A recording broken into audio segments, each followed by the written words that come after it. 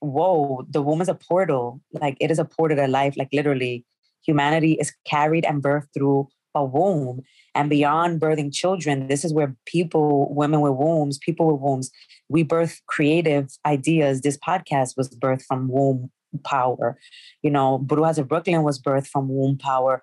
But then when you put it in a patriarchal context, you realize how oppressed and how isolated and how misinformed we are about the womb.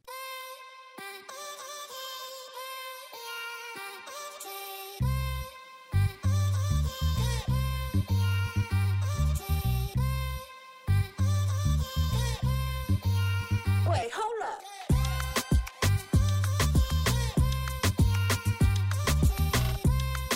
What's up, everybody? Welcome back to Wait Hold Up, a podcast where we talk to homegirls, experts, and others to help us live our most authentic lives. I'm Jessica. And I'm Yarel. And like always, so much love to each and every one of you that's listening right now. Jess, so nice to talk to you with so much going on in the world. It's always nice to connect with my girl. How you doing? You're so right about that. I'm doing great. I'm doing really, really good. I told y'all that I was not feeling great for a few weeks there. Fortunately, I feel like I'm on the other side of things, but it really just made me appreciate health so much and also take some time to be really patient with myself.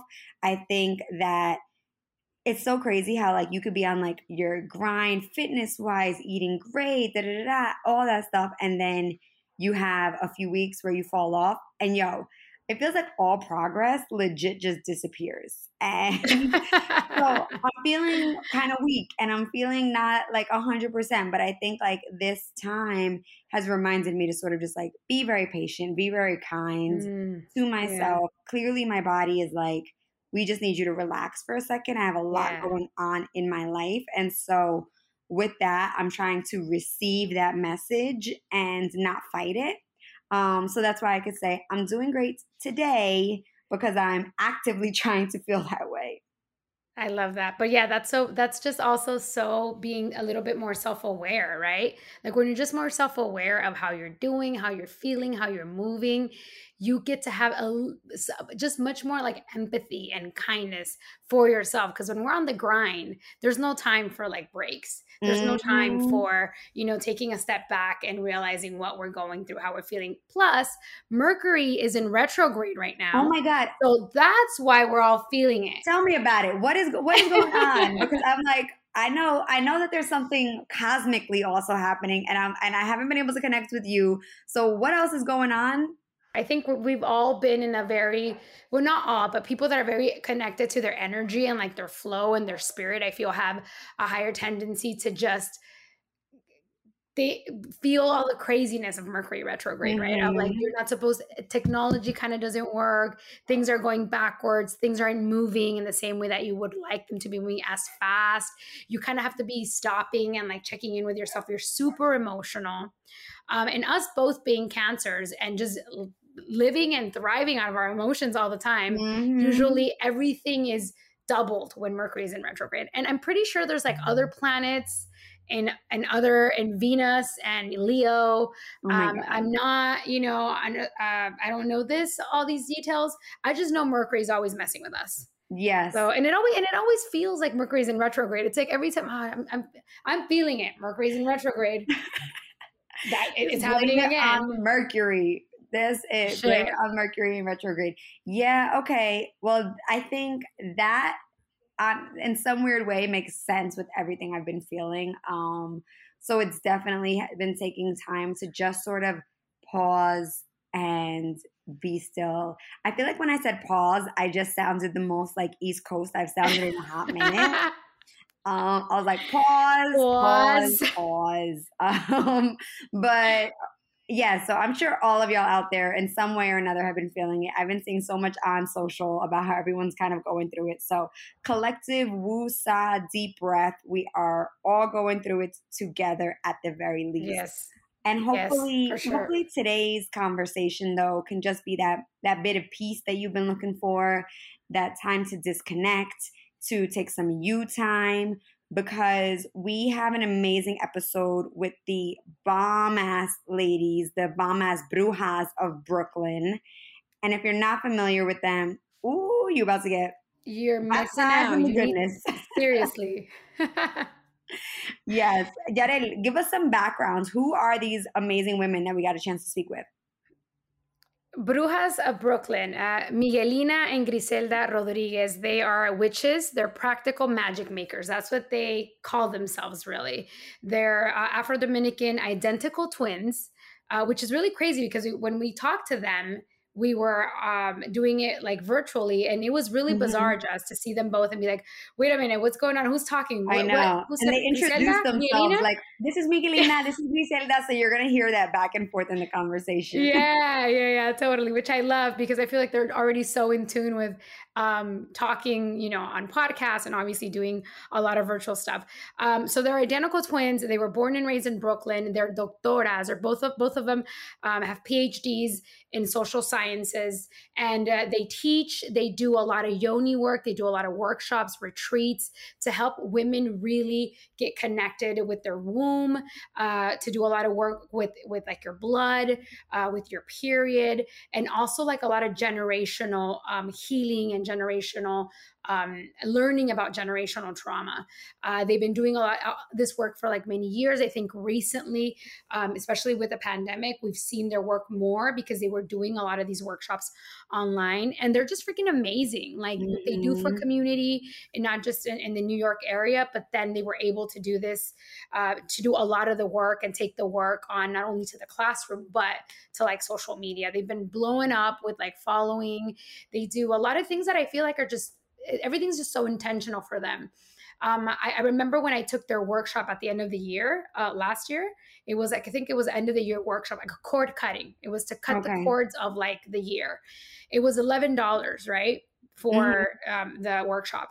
It was like 4 hours. It was so amazing. And I remember so many people asking them like, yo, like, I can do more than 11. Like, you know, why don't we do 100 or 50? And they were just like, nope, like, we don't need much. We are here to help you. We don't want to be like a lot of people in like the healing space to just take your money, you know, give it to your parents, take someone out to eat.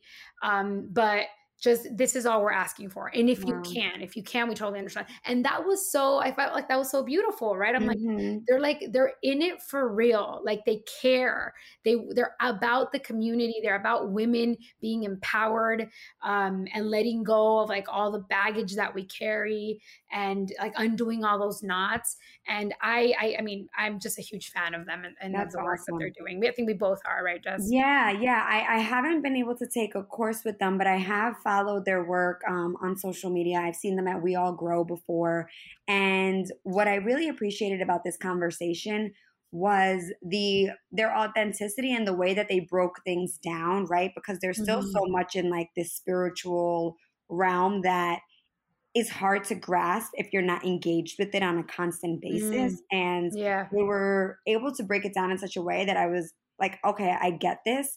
And also we spoke about like the identity of being a bruja, and thinking about like the way that we all grew up in like these Christian and Catholic homes, and coming to terms with what it means to be a bruja, what that word has meant over generations historically. And I really found that part of the conversation to be the most impactful for me, because it's a conversation I've wanted to have. And I also thought it was really, really fascinating the way that they talk about connecting to your period blood as a way of reclaiming your personal power. So I can't wait for you all to hear this. I'm curious about everyone's feedback. I do want to call out that there are a couple of technical glitches. So if you hear us sounding like robots at some points, that's just what it is. But the majority of the interview was super clean. You know, this is, again, we're dealing with retrograde, we're Mercury, whatever. We're dealing with still virtual interviews. It happens. But the intention and all the good vibes are still there. So we hope that you enjoyed this conversation with Miguelina and Griselda, the Brujas of Brooklyn.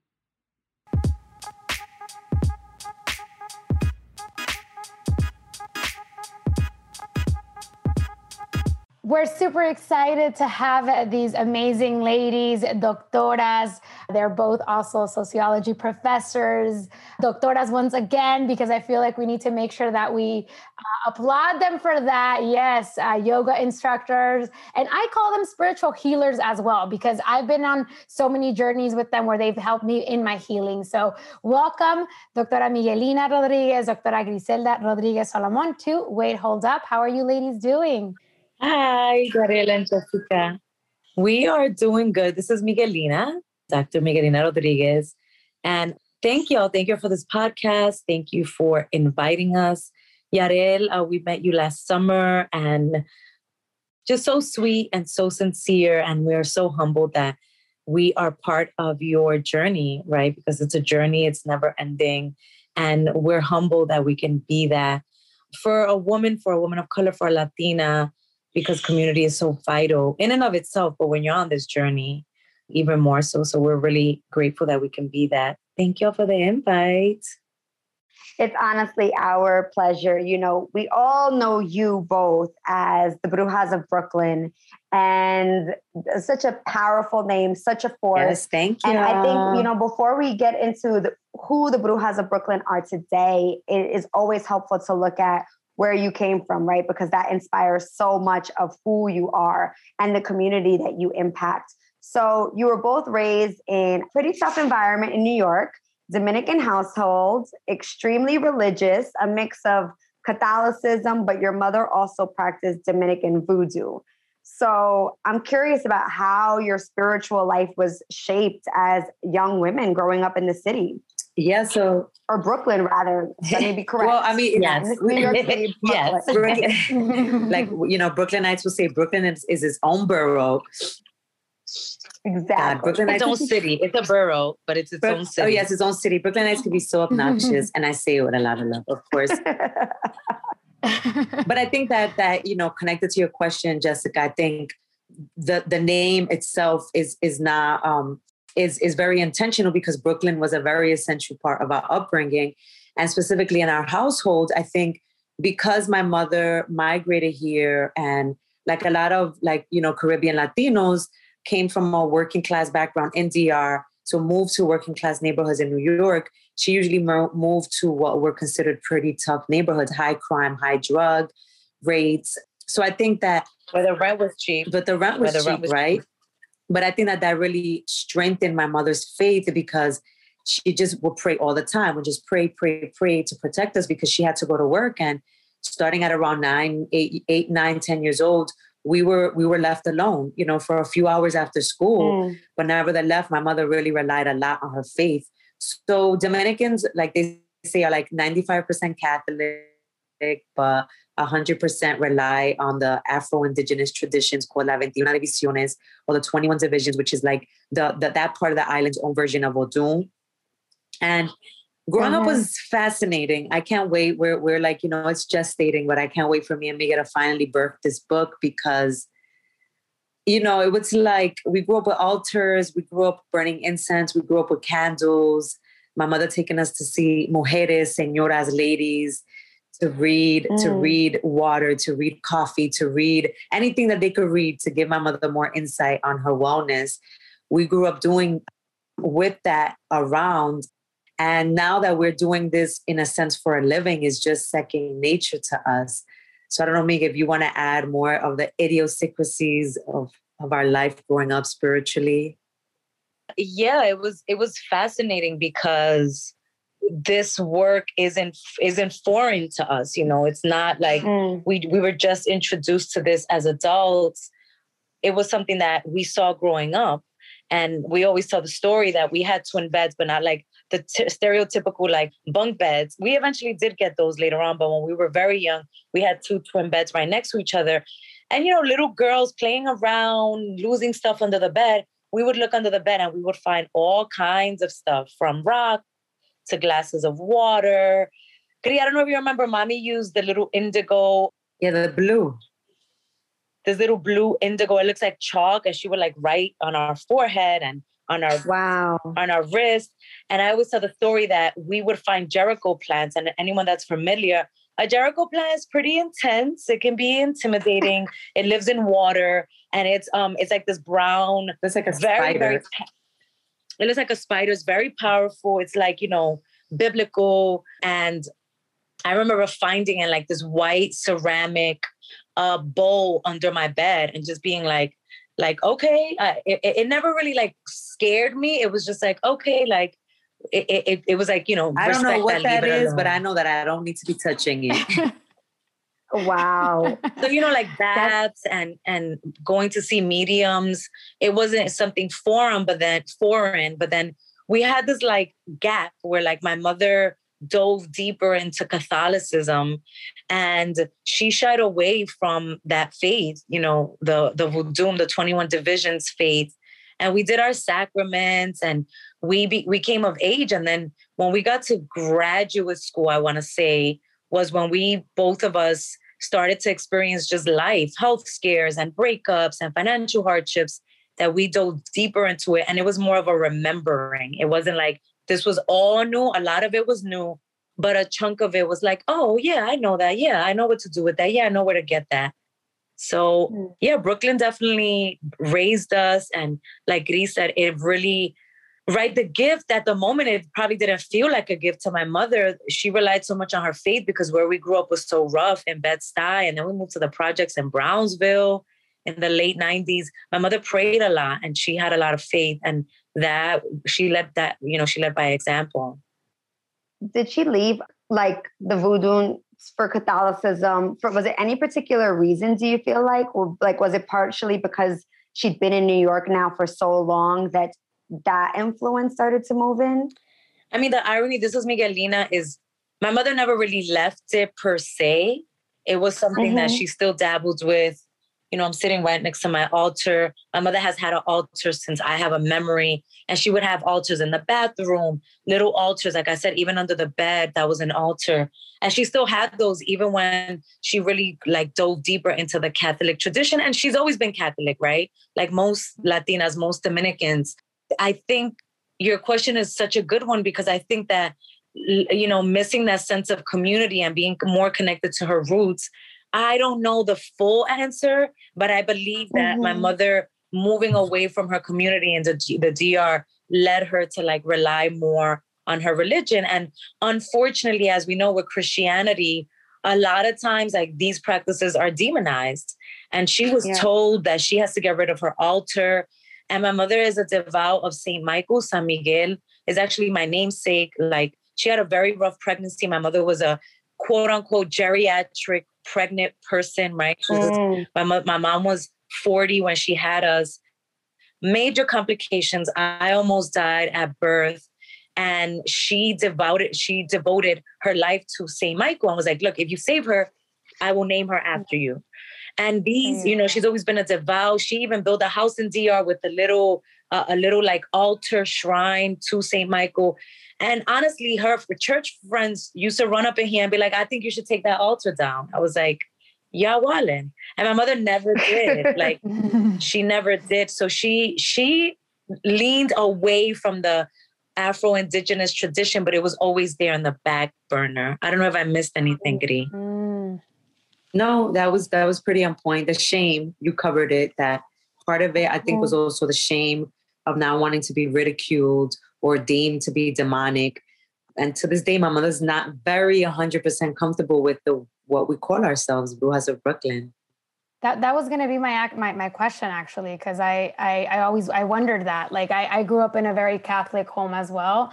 And I remember when I would bring in like incense or other things for even my mom's altar that was primarily for the Virgin Mary, she was like, eso es del diablo.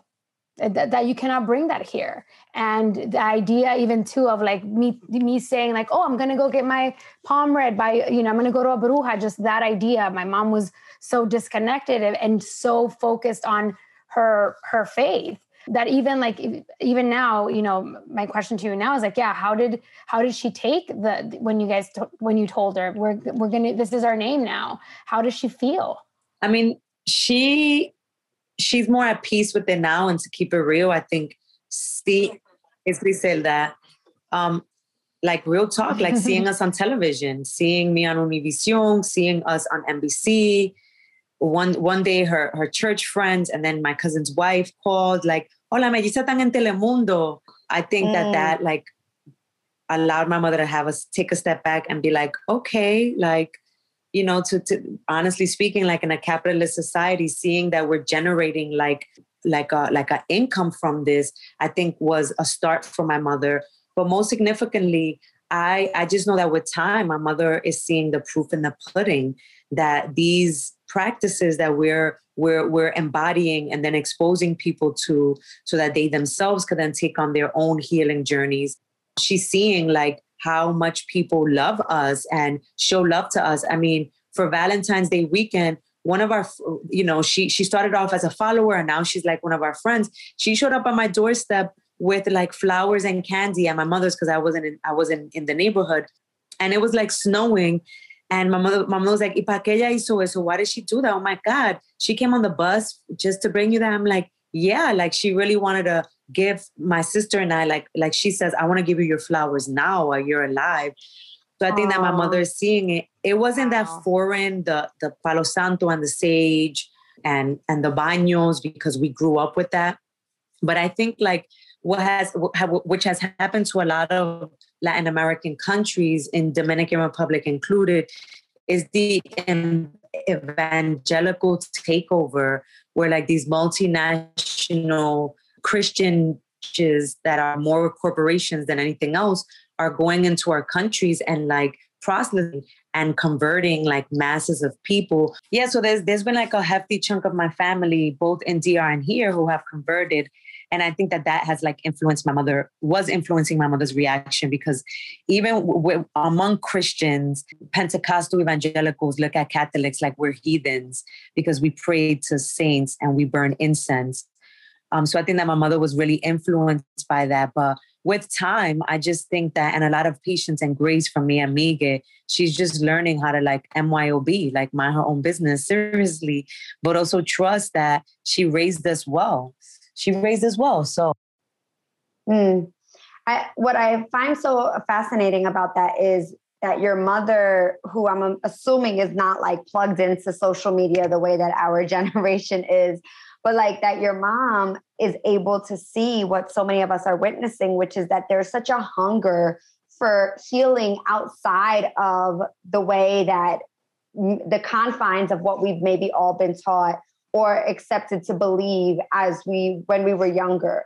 And so, you know, when Brujas of Brooklyn started in 2016, this was, you know, the culmination. Well, I won't say culmination because I think you guys are still on a journey and there's so much happening, but this was really the birth of you being able to take this ancestral wisdom that you have and the spiritual information that you had from like a young age, mixing that with the academic that you both have had with, yes, you know, learning in sociology. And so your mom is like, oh, damn, like there's a hunger for this. And she's seeing that, and she's seeing how women are being drawn to you because of all of that you're doing in the community.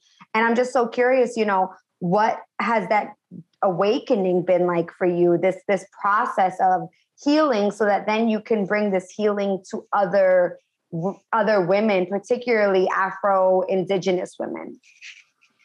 Surreal. Yeah, I was going to use another word. This is Miguelina. It's been humbling. It's been really humbling to see how, like, you know, it's funny. We just met with a CPA, with an accountant, and we were explaining to her, like, this kind of started like a hobby. It was like, oh, let's hold space. Let's hold events. Let's invite some of our best friends and like, let's go away to the woods and like, let's meditate and burn incense and do yoga. And then the next year it happened again. We had another retreat. And then it was like, oh, let's rent out this little cafe in Brooklyn and let's teach some breath work and movement.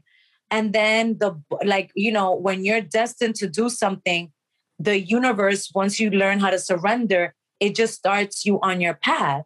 And even the like shitty parts of our past, those moments have served so much because they've provided a lot of the medicine that we offer. So it's humbling to see, like, we were legitimately just living our lives and acquiring these tools along the way. And we were like, hey, girl, you need it. Do you need it? Oh, you need it. Oh, you need it too. And your sister, oh my God. And it's like, there was this need and it just grew. And it's really humbling. Like even Yarel bringing us up at the beginning, that we've been so instrumental in her journey. Like, I don't take that lightly. And the DMs that we get, and when outside was open, people coming up to us like, can I hug you? I just want to say thank you.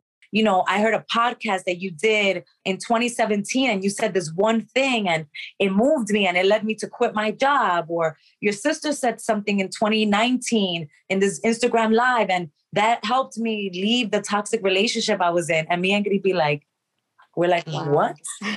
And we're humbled. Wow. We are humbled, and it's humbling for many reasons. Like I said, it's not only like, wow, it's just us living our lives and being the generous people that our mom raised us to be, but it's also humbling because there's a lot of pain.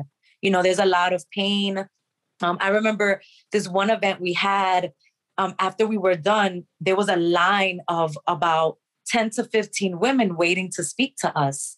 And after we were done, a couple of our friends were in the event. We went to eat and have some drinks. And tongue in cheek, one of them was like, oh my God, look at all the fans that like y'all had waiting for you. And me and Gri were like, fans? Like, first of all, that's not how we see it. And second, if some of y'all only knew the stuff that is whispered in our ears in some of these events, you wouldn't call them fans and you wouldn't like, you know, shed like positivity on it because we hear some heavy stuff.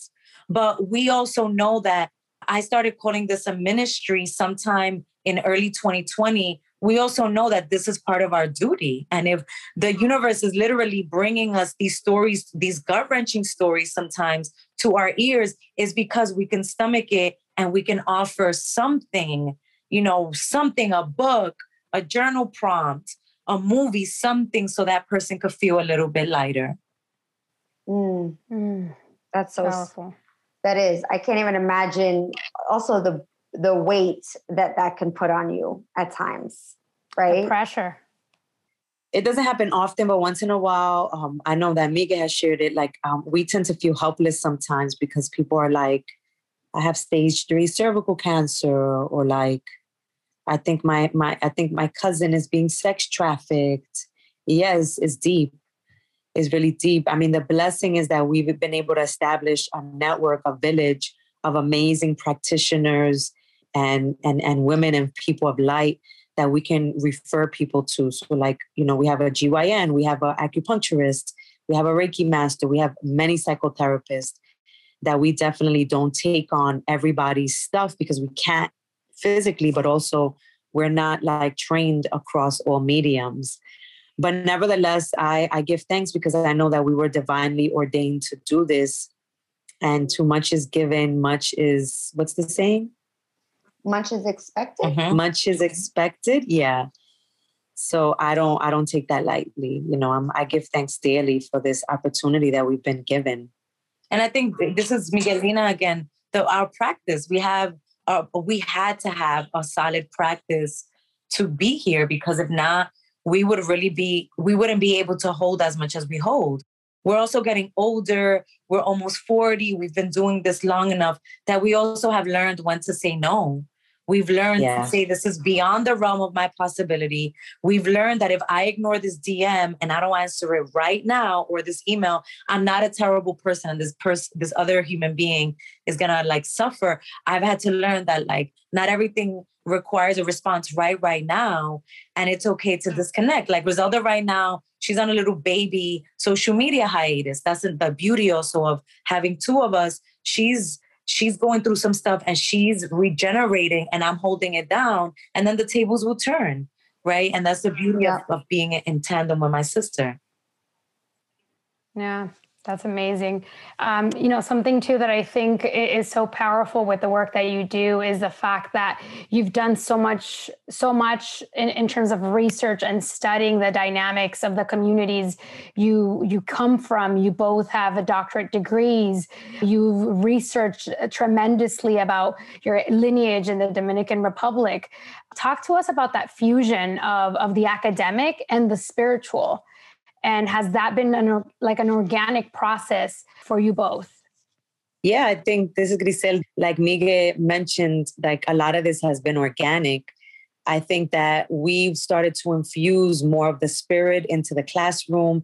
And then we bring the academic into our workshops and our lectures and our events because, you know, like a lot, like y'all know, like small businesses, smaller platforms like ours, relatively speaking, means that we are like social media analysts, we are producers, we are directors, engineers, sound engineers, editors, content creators, model.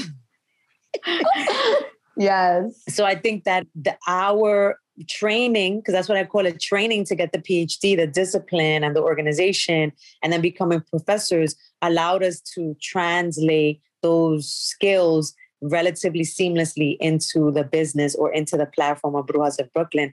But I think the beautiful combination has created, you know, and I'll speak very graciously and gratefully, really has led us to create experiences like no other, right? I'll say that, like, in the sense that people come in and they get their healing via their own regeneration, remembrance of their power, and then they also get like woke. Not that they and not that we're awakening anybody, but they get some knowledge dropped at the same time.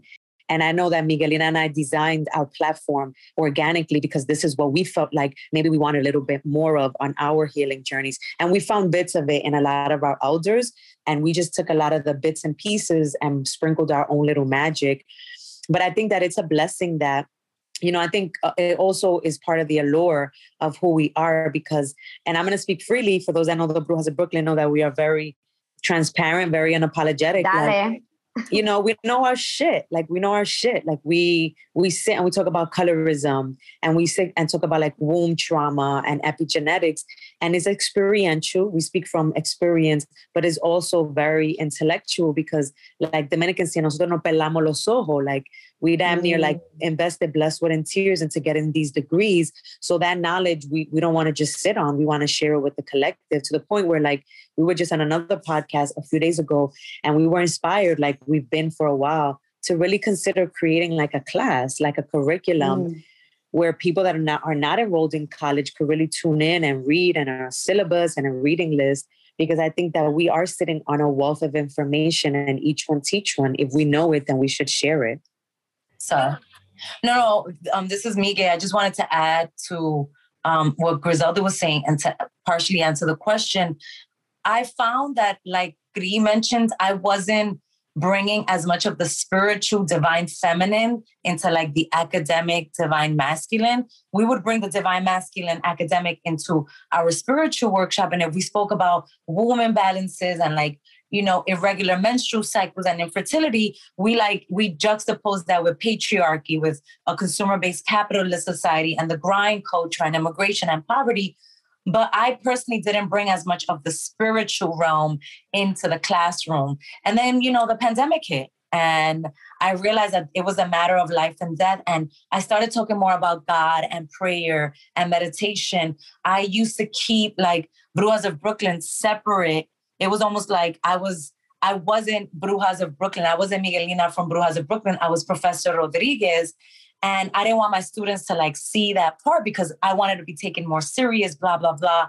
And now I'm like, wait, but that's a part of me. And not only is that a part of me as this multifaceted woman, but that's a part of me that my students can use to brew a tea, like the anti-flu tea that Griselda and I share. We hold meditations for free that a student who's freaking out because the pandemic is unfolding and they don't know what to do, they can benefit from.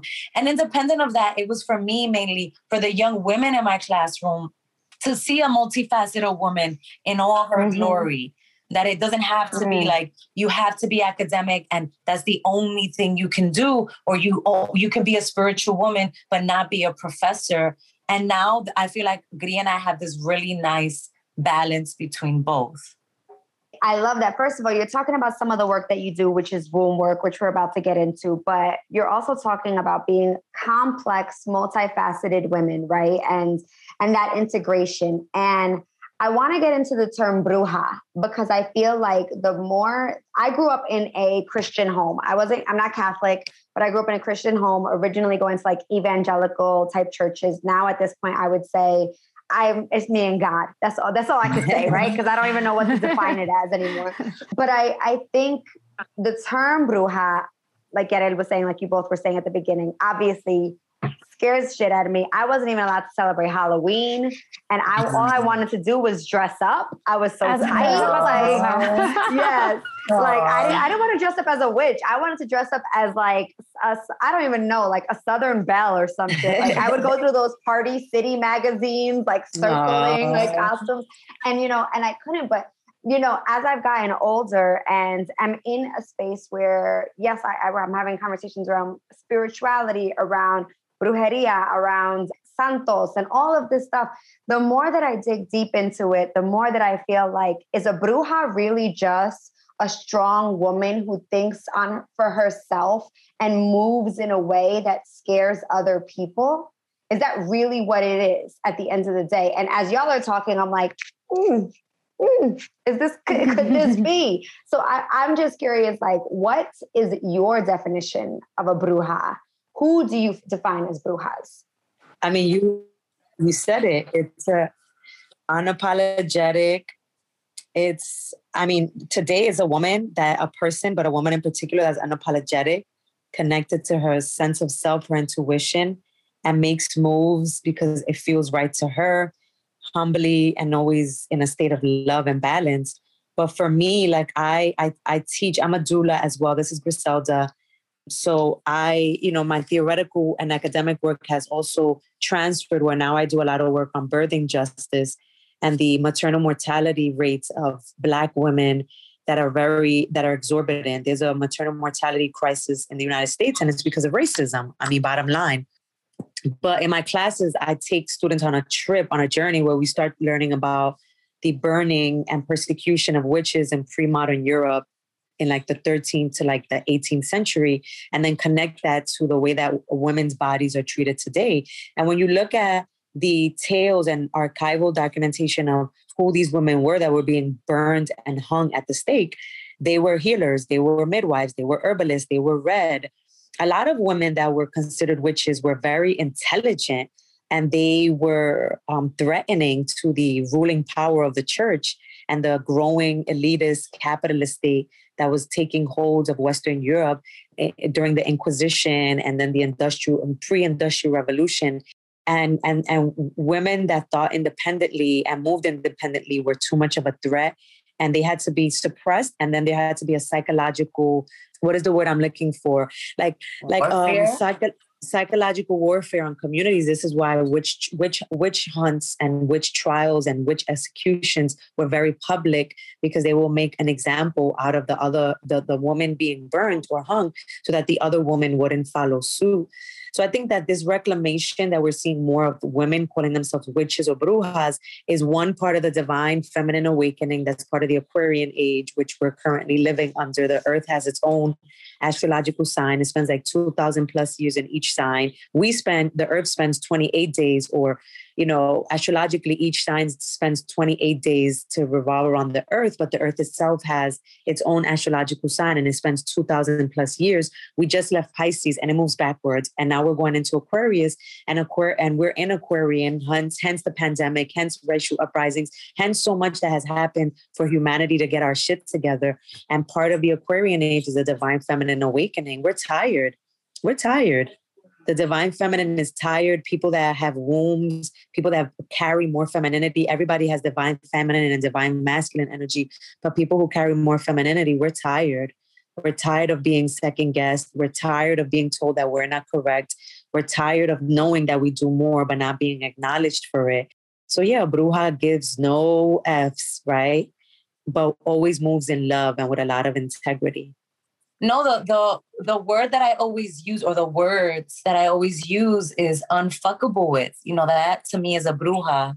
Yes. In whatever way, and that could mean so many things to so many different women, so many different people, but with us personally, specifically, it also takes like this really intense political definition, because as Latinas, as Dominicans, as Black women, that come from a culture that sadly, enough of our Dominican culture has expressed anti-Black and anti-Haitian sentiments, that it's a reclamation of even more.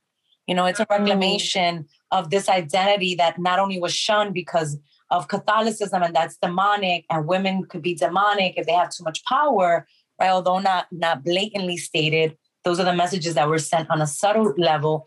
But then on top of that, the word bruja being used to offend women, usually Black, darker skinned people. And, so it's so convoluted and it's so complex. And I love that, again, this was something that was really organic. Our name, some people ask us that, is like, first of all, we've been called witches since we were like 7 or 8. Like in elementary school, people would be like, oh my God, you two with your weird names. And we went to predominantly African-American schools in Bed-Stuy. They were like, Griselda and Miguelina, you two sound like two witches. And then the way we presented ourselves, and we had this, Griselda said it the other day, like big, poofy hair. And then we went away to college, and a really good friend of ours, he started calling us the witches of Bushwick, like tongue-in-cheek to the witches of Eastwick. So we were the witches of Bushwick, like kidding around. Oh, the witches are here, the witches of Bushwick. And then we were like, oh, the brujas of Bushwick, when we started like dabbling our little toes into the ponds and holding events. Then it was like, oh, the brujas of Bushwick, brujas of Bushwick. Oh, let's encompass the whole borough, brujas of Brooklyn. So it really wasn't, I'm telling y'all, who we are from beginning to until now, it wasn't like we were meticulous and we had this business plan and this 5-year plan. It really was something that happened, even our name.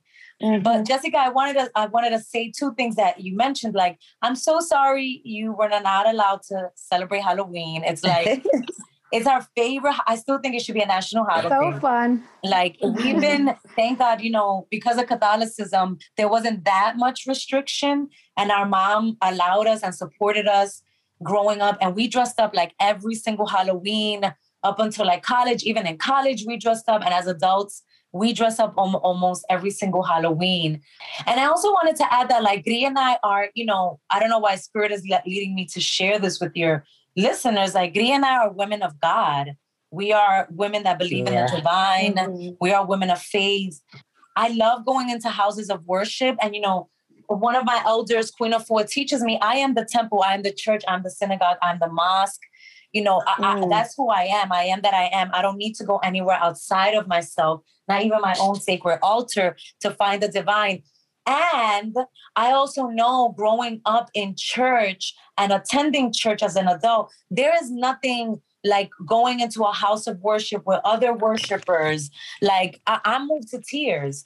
Unfortunately, it's just that, like, when we go to church with my mom in a Roman Catholic context, it's like I look around and all the statues are like white, blonde hair, blue eyes, straight wavy hair. And even the sermons, sometimes we see a man up there. And even with that, Gria and I were really able, we've evolved enough, because trust us, there was enough resistance in the early stages of our awakening. We're evolved and like grounded enough that we can pick out the gems in the sermons. But I do miss worshiping and singing. We grew up, we were part of the gospel choir in junior high school, and we sang all these beautiful Black, Negro spirituals and gospel music.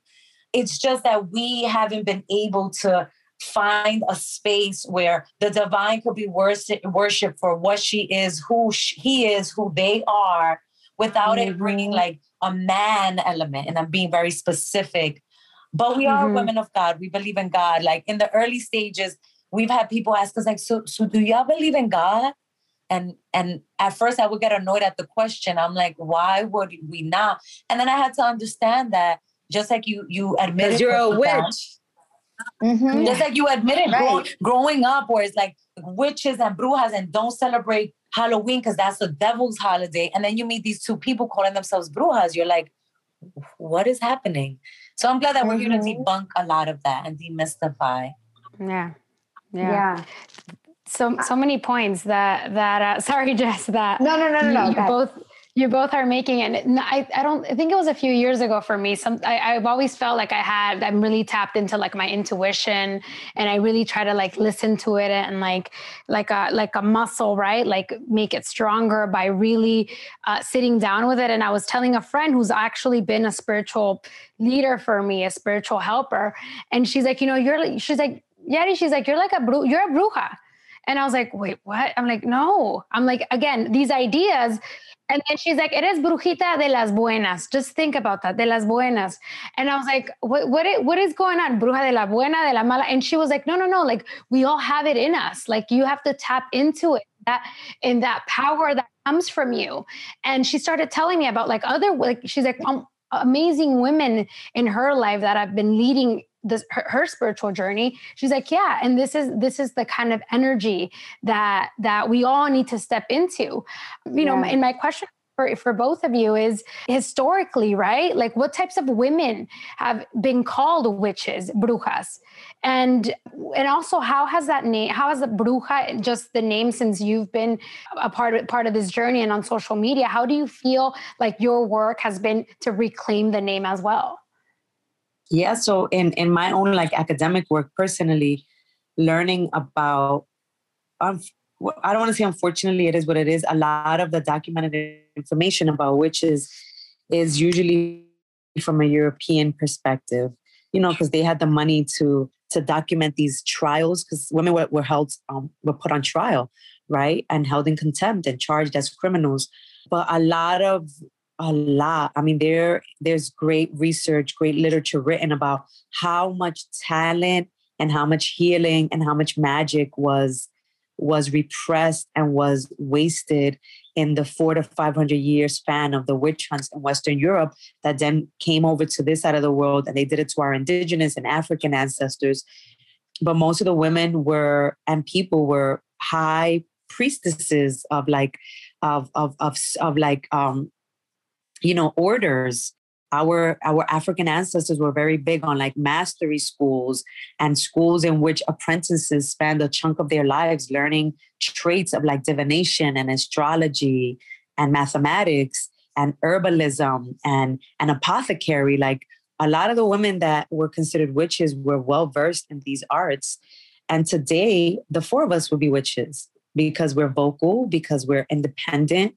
I'm sure that me and Miguelina are very clear that the people that are attracted to us are cycle breakers in their family in one way or the other.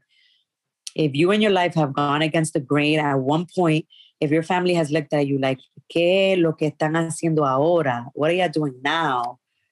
Then you're a witch. And I think that for us, you know, calling ourselves witches consciously starting in 2012, like Miguel said, kind of playing around tongue in cheek, to now seeing this as a phenomena of a movement of sorts, is amazing to see how much the word has been reclaimed and how empowering so many people feel by using the word. We're still not welcomed all the time. There's still a lot of backlash. We can't get on a live, or recently there can't be a post where the one rando comes on like, you're going to burn in hell. This is against the word of God. But generally speaking, I think more and more, because we're being unapologetic, those that are claiming this identity, more and more people are really listening to be like, okay, let me listen to what these women that call themselves brujas or witches have to say. I mean, so much so that this is Miguel, we were invited to an event in 2019, and it was, just for context, it was a predominantly African-American attended event, and they had some Christian underlinings in it. And the woman that held it, she wanted to present, it was like different panels. She wanted to present a panel on spirituality. And when we get there, it's like this beautiful, huge event with all these beautiful, you know, women, different hues of Black and brown. And we go up on stage, we do our thing, you know, Sentemente, and we get so many women coming up to us. And a couple of them admitted, like, I almost didn't come to this event because of you. And at first I'm like, what? Like, yeah, I saw your name, Bruja. And then I read that it meant witch. And I was like, why am I going to be in a space with a witch? But, you know, one woman in particular was like, you know, I'm a child of God. I'm a child of Christ. So I sat and I gave you an opportunity. And I'm glad that I did, because you all had a lot of information and a lot of gems. And then I'm sharing this with the coordinator, and the coordinator is like, she got so much backlash because of that one panel. Just women like, I thought you were a woman of God, and why would you allow this? And it was really sad that, like, just off of a name, or even hearing spirituality and gems and crystals, that will be enough to, like, pit us in a category that you wouldn't even want to be in the same auditorium with like 500 other people. And I'm not, I used to be in a space like, oh, I died, you're like, oh, well, and I'm not there anymore. I'm just like, I send them a lot of light. And I know that just like they have that blind spot and they have areas where they could grow, I too have my blind spots. And when I show up in that way where I'm activated and acting from that blind spot, I hope that somebody meets me with the same grace that Griselda and I meet those people. I think completely. And I feel like part of it is so getting caught up in a word, right? And that you can't like receive a blessing because of like whatever it is that's like blocking you. And what I find has been really like fascinating for my journey in my spirituality and you know, I'm originally from New York and New Jersey. So I've been out in LA now for 6 years. So for me, LA has been a big part of like me opening up to this world of crystals and all this spirituality and you know, sound baths and meditation and all of that. It was me moving to LA for it all to happen.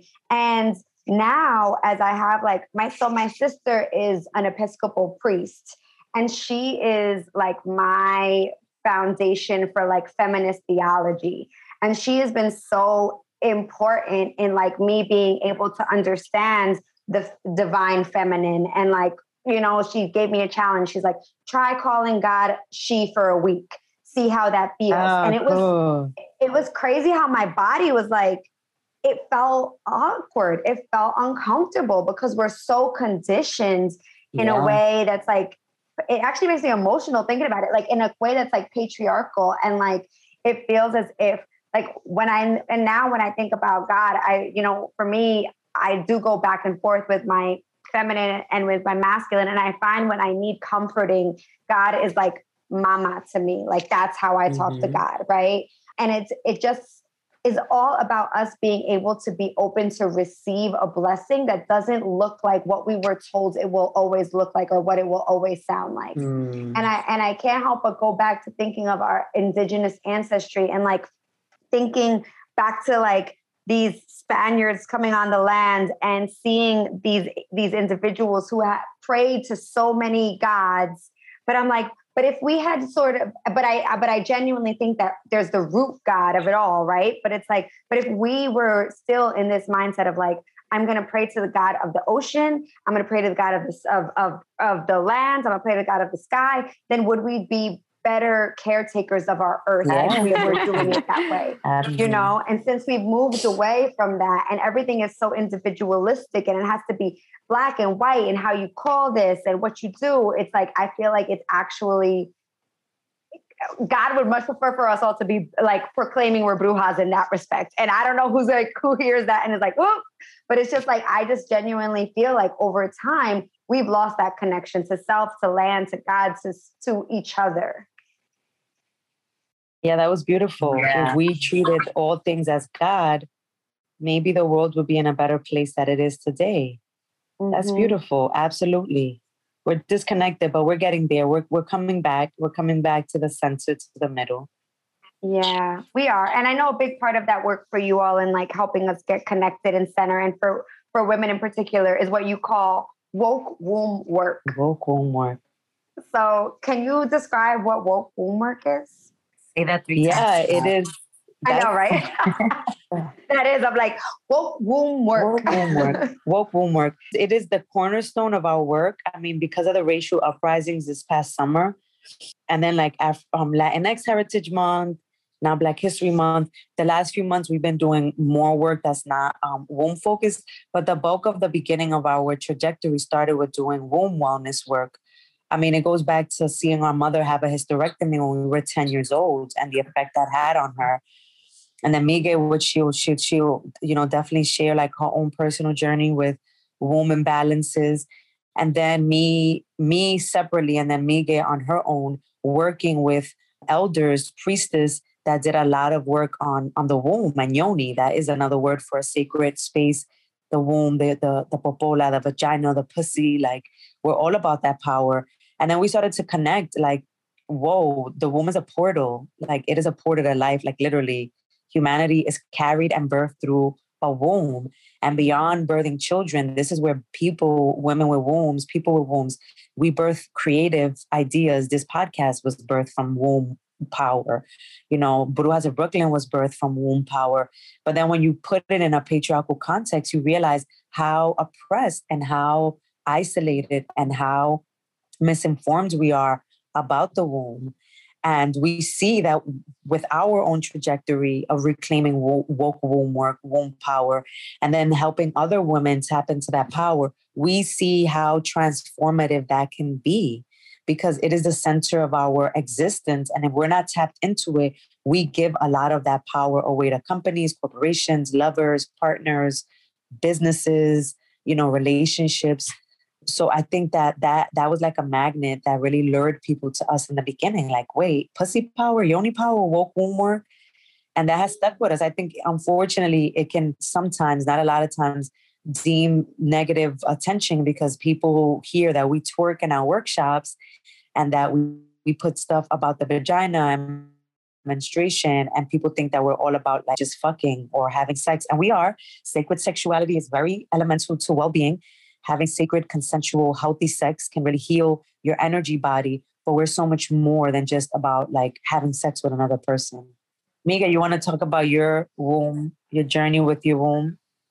Yeah. So similar to like the trajectory with Brujas of Brooklyn and our spiritual work connected with the academic work, it's to what Gri alluded to, like our mom having a hysterectomy when we were about 10, 11 years old, and my mother was young. My mother was only about 50, 51, and she had a full hysterectomy.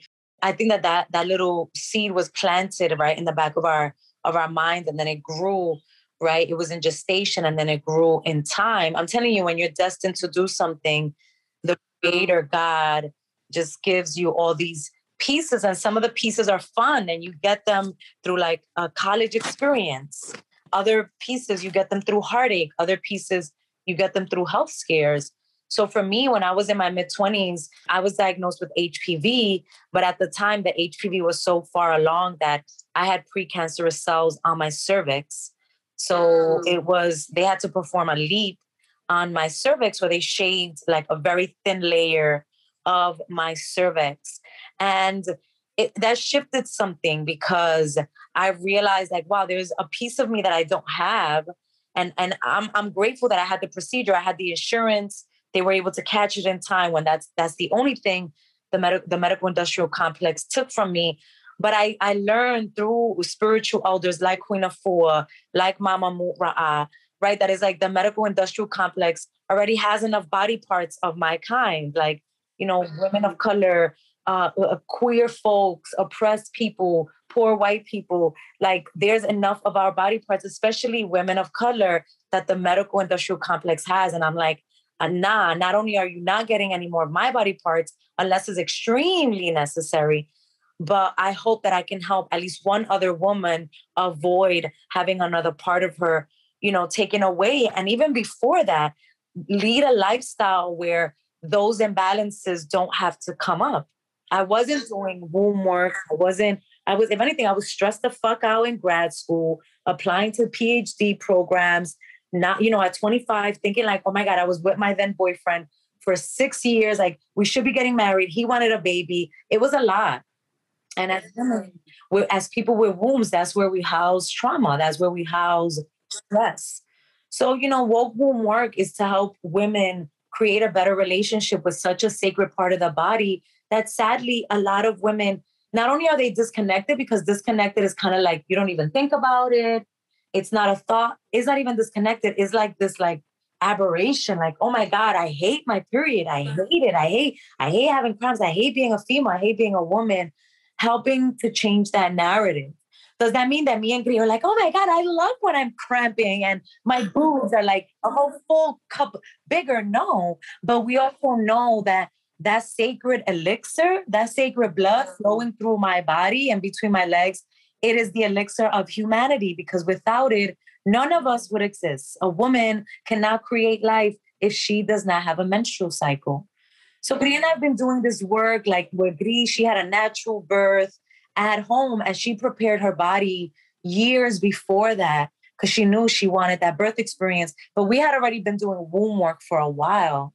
And we just share our stories because, again, tying that into our academic background in a patriarchal, consumer-based capitalist society, right? It kind of goes back to what you alluded to, Jessica, like even calling God a woman is so foreign to us because we were conditioned to think of God as a man, a white man, right? When it's like, God doesn't even have, o no tiene rostro, it doesn't even have an image, but we're believed that is this white man outside of us. We took an extreme power, a God power, and we put it outside of us. We're already vessels to be controlled. You know, and then if you're already in that matrix or in the patrix, as we learned this weekend, because a matrix is actually a positive thing, because matrix is the uterus in Spanish, right? But since we're operating in this system, we're already these vessels to be controlled by capitalism. And when you disconnect us from that blood, that elixir of life, even more control. You know how much money the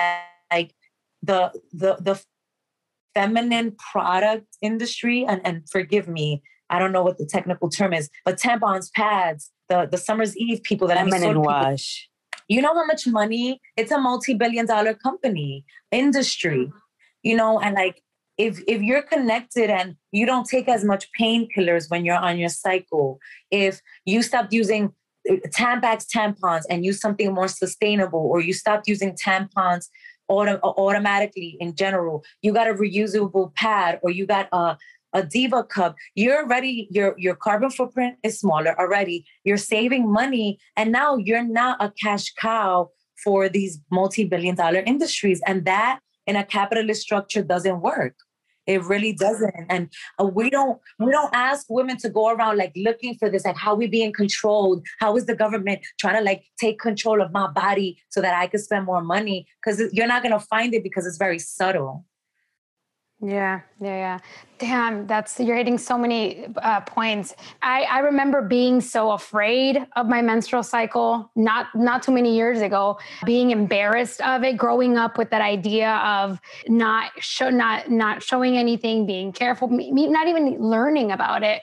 And I think the work that you also do to have menstrual cycles be a part of our journey as well, a part of our healing, because in something that I read that you were adamant about was like also generational trauma being held up in our womb. So then I think about us suppressing everything when we get our periods monthly, and then everything else that's stored in, right? I think that if I were to share like one piece of advice, like a tool, a takeaway for people to start reclaiming their power, is to start by reclaiming their blood.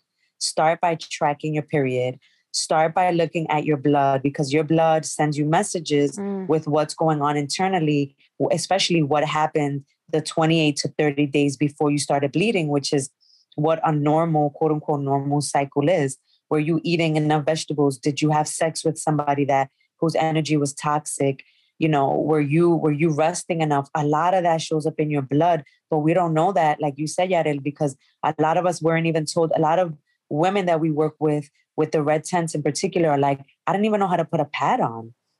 You know, even to this day, I go over to my mother's house and I have my period, and my mother gets upset if she opens the trash can. She has a trash in the bathroom with a lid on. It's not even exposed. But if she opens it and she sees like a bloody tissue or like a bloody pad, she's just like, ¿Y qué? Eso da vergüenza. And I'm like, Ma, like, what if somebody comes? And I'm like, so what? Like, and second, like that. But like side note, like, so we could see, and this is the Brujas of Brooklyn in their element, like being very transparent. So we could see pieces of like shitty paper, but we can't see like a little bit of blood, because even poop has been a little bit more like normalized. And not even that. I mean, we got an emoji for it. We got an emoji. Side note, where's the pad? Side note, we should write Apple like, hello, where's the period emoji? Yeah. I was watching TV and I was like it was in the background, and I was talking to my boyfriend, and I was like he's like, where did you go? I was like, oh my God, blood. Always now has a commercial where you see when they show you like their pad and the competitor's pad, and they will put the stupid ass blue liquid. We're like, who the fuck bleeds blue?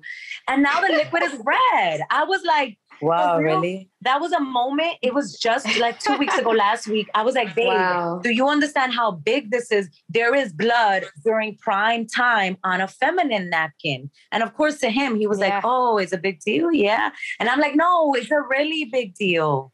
Because we're so disconnected. Sorry, Gri, you were saying about no. her antics. No, that's all a part of it. I think that when we start reclaiming that power, you know, to the point where like when we tell people, when people are like, so what, you know, a lot of conventional feminine products like, you know, name brand tampons and pads are very toxic and lead to us bleeding even more. And when people ask me or us what an alternative is, we'll say either buy organic products or even better, invest in like a cup or like the Thinx panties or whatever. And when we break down the cup, that your fingers will get bloody because you have to like insert it into like your vaginal canal and then pull it out. People are like, oh no. I love my cup. I got a cup last year and game changer. I love my cup too. It really, really is. Yeah. Yes, I love it. I have a testimony. One of my elders taught me to take the blood from the cup and feed it into the plants. And I had never remembered it. And then I'm going through a difficult moment in my marriage. And one of my elders was like, just work with your blood, like take it and offer it as an offering, you know, like a traditional cosmologies, you will offer things to God as a petition. So she was like, just instead of throwing the blood out, offer it to the plants. I have this beautiful Japanese non-fruit bearing banana plant. It's huge. And it was on the brink of dying. And I just had an aha moment like, oh, I put my blood in last month and the freaking plant, I was about to throw it out, is already blossoming like fully. Wow. I'm not saying that is the reason, but I had never fed in my blood and it's wow. That's, like that there's is the something reason. very beautiful in that, right? The idea of like, again, what you can birth through your womb and through your blood, and like taking away that stigma of like not being afraid of it. There's something Yarel had mentioned that I think you guys had talked about, you ladies, which is like, you shouldn't paint your nails during your period. What's that about? Miguel, that's Miguel. I shared that. I wrote that blog post like in 2009. And I like dusted it off. And I just shared that little blurb, like, I don't paint my nails on my period. Y'all, I have memories of certain posts and stories that I was bombarded with DMs and messages. And that was one of them. Like, girl, what you mean? What does that mean? And it's like, when we're on our cycles, we are open. Like, you know, Kundalini yoga, a lot of yoga traditions deal with the aura, our energy bodies. And when we have our period, our auras are open. Our aura is open. Our pores are open. Like, we are extremely vulnerable and delicate. And, you know, that's toxic. We're also releasing. There's an energy of receiving and there's an energy of releasing in life, like inhale, exhale, prana, apana. So when you're on your period, it's like an exhalation of sorts. So your body is open. Similar to the 40 days, like cuarentena, after a person gives birth, aura extremely open, pores extremely open, susceptible to a lot. And it's just about being quiet and still. And, you know, I started to like think about the trajectory of my family and our lives. And I realized why Gri and I show up like so old school, but it made sense because we offer a lot of ancestral medicine that our family passed down to us. My mother is the youngest of 11 and her mother had her at 44. So think about that. She had us at 40. So we grew up in the Dominican Republic with a village of old folks that lived in the campo. My family's from like a bush, like no cars. You could only reach it in like donkey or horse or motorcycle. There are no roads. You cannot, well, it doesn't exist anymore because the US built a dam over the village. But the point is that my family were like bush people. Like my mother was like, my grandfather, who we didn't get to meet, he knew more or less the time of day from the sun. Shit you used to read about in like fairy tales, right? Like he knew more or less the time of day. So growing up, my mother had a lot of old school things. Right. No se levanten de calza. Don't wake up and put your bare feet on the floor. Don't wash your hair when you have your period. Don't paint your nails when you have your period. And we're these little feminists in college. We're like, no one's going to tell me what to do with my body. And then we start learning, because that's like this feminism. Like, no one's gonna tell me I'm a woman. Hear me wrong. It's like, no, mamita. I don't know what feminism that is. Feminism is all about choice. We just want choice. We want to have choice. We want you to mind your fucking business, especially if you are a person without a uterus. Don't tell me what to do with my uterus. And we realize that with feminism, it really just is about choice. Like, if I want to stay in bed the first day of my period, I should be allowed to do that, right? That, to me, if I don't want to paint my nails and wash my hair, honestly, I'm going to keep it real. I hope my sisters don't ridicule me, because the ridicule isn't usually from like men, it's from other women. Like, oh girl, you mad backwards. Like, what you mean you don't swim with your period? It's also a health reason. Absolutely. When you paint your nails or like mess with harsh detergents, like cleaning a bathroom or, whatever. Latinas, we be sazonando the tub. We season the tub with that comment and the bleach. And it really does make it can lead to blood clots in the uterine shedding. It can lead to heavy bleeding. And we're not taught this. We're not taught this. Your gynecologist won't tell you this. But when you go to your abuela, she'll be like, a really old school Latina will use a word. She'll say, tú estás haciendo desarreglo. Tú estás haciendo desarreglo. Like, how do you translate that? How do you translate that? You reckless. Yeah. I don't know. Desarreglo.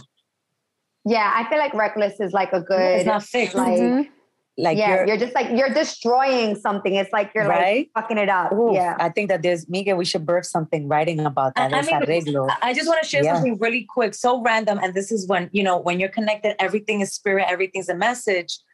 The other day, my boyfriend has shoulder surgery. He has this like machine that I have to fill with ice and water. And there's this patch that pumps cold water on his shoulders. But there's this little cooler that I had to fill with water and ice every day. And I made these huge molds of ice and I would throw it in the water. What has happened when you put water in ice? Have y'all seen what happens? Water and ice? Or ice and water. Ice and water. Cracks? It cracks, right? Because the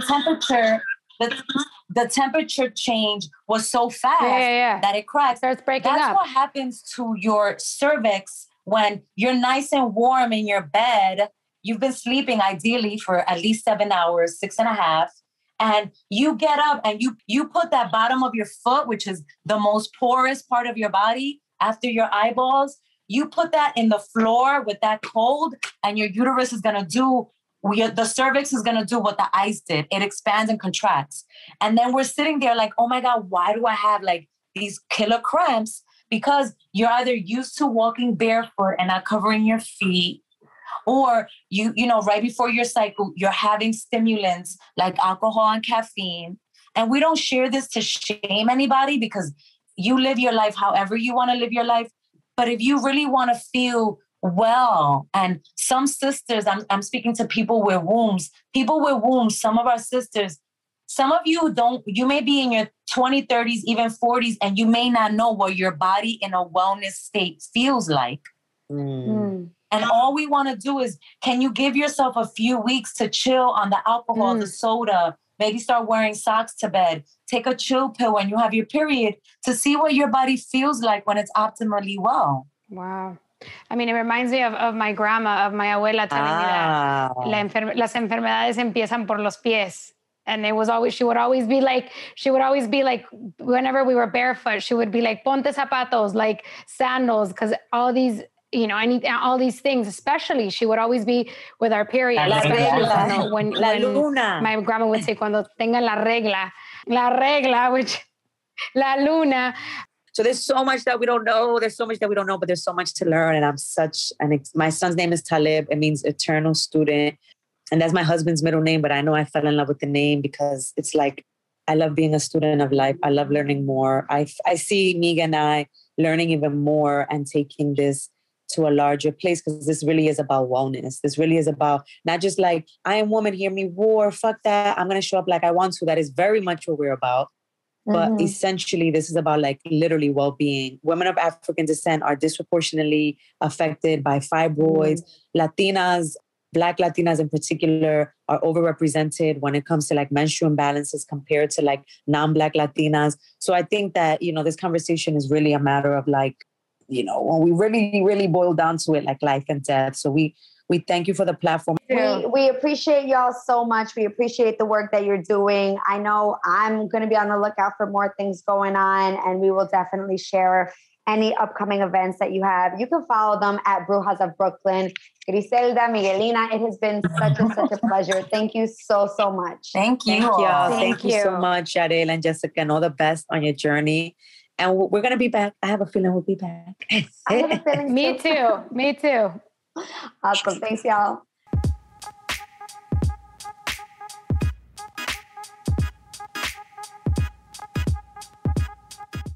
Okay, so Yarel, now you know you can't paint your nails when you're on your period. Right. I mean, I was doing all these things. I had to go tell my mom about a lot of things too. Even growing up, she would tell me, you can't eat this, you can't eat that. And after even like looking into more of the work that they do, especially with periods, you're like, damn, it does have an effect on our bodies. Yeah. Like I do need to chill. You know what? I just got acupuncture the other day, and the woman was like, "Don't step on the floor with colds. Don't step on the floor barefoot. Make sure you're wearing slippers around your house." And I was like, "Oh my god! I just heard that in my recent podcast interview." And I'm like, it's just so crazy how like when you hear one thing, then the universe has you hearing it over and over again. And granted, it's been hot in LA this week, so like I have these fuzzy ass slippers, and I'm like, "Can I just step on the floor real quick because I need to cool my body down?" But like. It's just, I love the way that this wisdom is being utilized, and the way that it's so many strong women who are passing it on to one another. And so if you don't already follow the Brujas of Brooklyn, like definitely check them out, because I think that they're another opportunity for us to find just a bit more meaning and space in our lives. And in our day-to-day, and to connect with ourselves. And honestly, I don't think you may still have trouble with the word bruja, but you can't deny that what they're doing is powerful and intentional and really, really supportive of our community. Right. And I really appreciate their vulnerability. Like they were so real and like raw with like also their experience, right? And like even what they're going through right now, what they're living in their own like personal lives. I think there's a part of us when we do these things, or especially for them as like educators, right? As like leaders in their spaces, to not share so much about themselves. And they do so with like so much grace also, and with like so much love for it to be something so that the community can take something from it, right? I think that when we talk about the space, I've been finding myself in like a lot of trouble when just women and just people in like the healing and like the self-care, the spirituality space. Like I've been deleting so many people that I used to follow that I'm like, like you're not about it. You're just in it for like, you're a scam. You're taking advantage of people. Like you're not in it for the right reasons. And then when you find someone like them and you're just like, damn, like they're really about the work. They're calling shit out. They are, they're taking a stand on things that matter. And they're really about community and about women and our power. Like then it completely changes it, right? Like you're just like, yeah, then I'm going to believe them, but then I'm going to also make sure that I support them.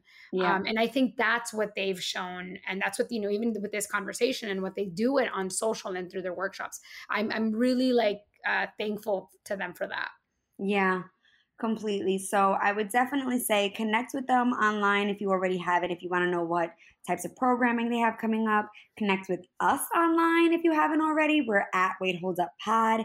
And we also have an awesome website, waitholduppodcast.com, where we have a bunch of coupon codes, y'all.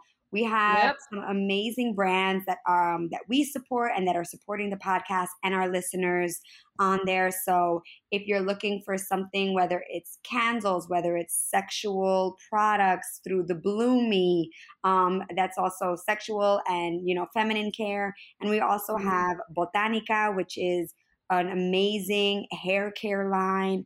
They are offering a special discount code to our listeners. So truly go check it out. And you'll also be able to, find more information about all of our guests in the show notes.